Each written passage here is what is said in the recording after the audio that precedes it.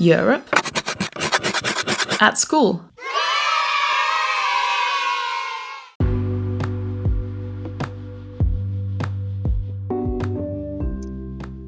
Hello and welcome to this episode of the Europe at School podcast. Today we are joined by Jessica Camilleri to discuss a very important topic in moving towards a better Europe, the inclusion of disabled people in our society.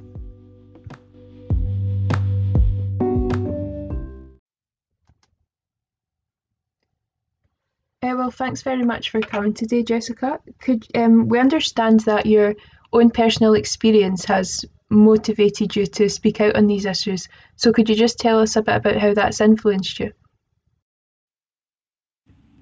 Hi, thank you very much for yourselves for giving me this opportunity. It's truly an honor to speak and share my insights about inclusion, specifically for people with disability on such a wide platform. And we have introduction.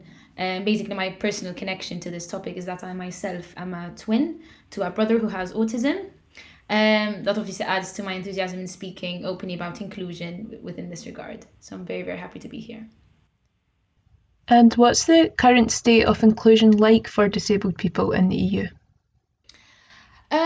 So I like to see inclusion as kind of a faceted approach. Okay, so you have inclusion in terms of equal opportunities within the workplace. You have inclusion in, societal inclusion, societal stigma. And I feel that within those two regards, we've actually done pretty well.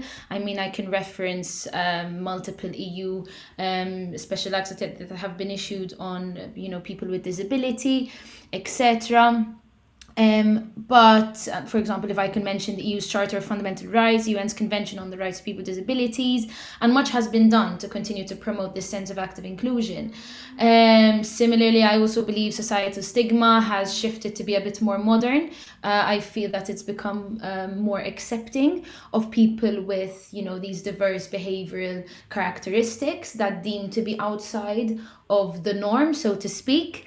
So I think our level of acceptance has definitely increased, possibly due to increased awareness by the EU and other countries alike. It could have been to more exposure to the topic in terms of more children are being diagnosed with these conditions to some extent. So definitely awareness plays a major part in this. So I think the current state within those two regards has pretty much improved over recent decades. However, there is still much to be done, particularly with regards to lifelong inclusion, which is a topic that is very close to my heart. I obviously, as a twin and as a family member to someone who has disability, can tell you firsthand that this is an issue of concern, not only for the parents and the families respectively, but also to the individual themselves, because inclusion encompasses a wider definition. So inclusion is also within not only the immediate term, but also the longer term. So how inclusive are we going to be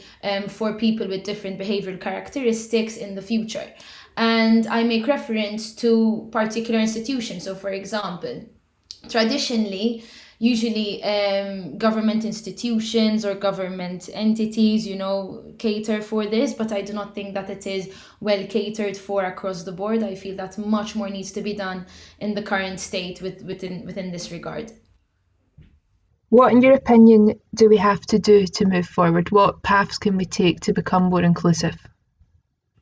Definitely. Well, for societal inclusion, as I said, we've done pretty well. But obviously, if we had to increase, for example, cater specific facilities within society, such as increased quiet areas and facilities in open spaces, this is already quite pertinent. So, for example, in major societal events, you have specific areas for people with disability. Depending on the disability, you have increased accessibility. But obviously, this can always be better, and therefore an increase in these quiet areas and open spaces helps create a more safe and more accessible environment for everyone.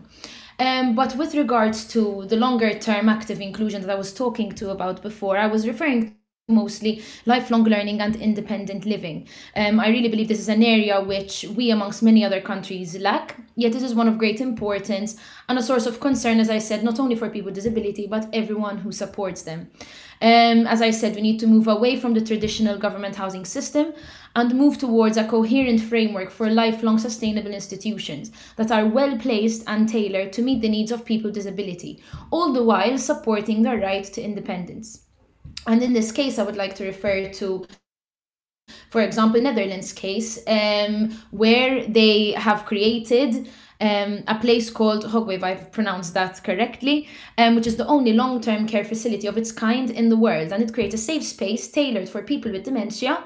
All right, it cares for over 150 people as of today, catered to that specific condition. Now we can start to kind of pave the way to this modernized, innovative transition. And we can start with, for example, private institutions, long-term care institutions that are catered to the individual. They are tailored to the individual, but also was promoting active inclusion. So this would also provide an accommodative community, so a sort of intra-community where people with disability can feel that they are not completely excluded from society, and that, listen, there are other people who have different behavioral characteristics, and so feel part of a community intra-network.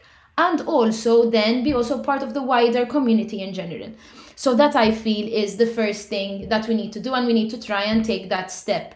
It definitely is very important for the individual because it gives them a sense of independence. Most often than not, these individuals spend most of their life with their immediate family or their immediate caretakers. And I believe that that takes away from their independence. And so in having these well catered for institutions, private institutions, government institutions, whatever it may be, but well formulated, well catered, well tailored, not simply just a housing institute or something of the sort, just to say that we have it under the rope. So definitely something of the sort, private institution that can still promote their independence while kind of also promoting and safeguarding, active inclusion. And also, again, as I said before, this will reduce heavy reliances on the families or caretakers that might be left in limbo on the future well-being of their loved ones with disability, because obviously this is a very, very major concern. Obviously, people grow old and then you'd start worrying and thinking about who's going to take over, who will take care, especially if something happens to my health, who will then be in charge. And so this will kind of be a safety net, or at least help alleviate that limbo for obviously the people who take care of people with disability. Obviously, if this is low functioning, I might also want to refer to a difference here, because I believe that much has been done for high functioning people with not only with autism but also people with disability. But I want to shed emphasis on that we need to promote more those that are very low functioning, because most of the things that I've seen, be it institutions, activities, opportunities, they mostly cater for very high functioning individuals. And we tend to kind of not cast away, but we tend to not give so much importance to people with low functionality, which basically are the individuals who need that support the most, who need to justify their independence the most, who do not have that voice that we can provide to put forward arguments for their right to independence, their right to equal opportunities, and also their right to active inclusion. Of course. To sum up, could you just conclude by giving us a summary of what the EU's relationship is like with inclusion? Definitely. Well, as I said before, I think the EU has strived towards active inclusion. There's inclusion.Europe as well, with an EU's core ethos, ambitions, rights and belonging. And I think that the reforms that have been put forward so far have been successful. But as I said, we need to take advantage of our European values and take advantage of this coherency and consistency framework that we have built. As such, my main message here is that we not only look at the immediate term, but we look at the longer term considerations that truly help European countries and other countries alike safeguard these same rights that we now strive to protect. I believe that if such suggestions are taken on board, together with the coherency that the European approach provides, we can live up to that same EU core ethos, the ambitions, rights and belonging, as part of, well, as inclusion.Europe. And obviously this is successfully achieving a true actively inclusive world for everyone. This essentially is giving a voice to those who do not have that voice. Thanks very much for talking to us, Jessica. It's been great to have you on. Thank you very much. Thank you. It was a pleasure.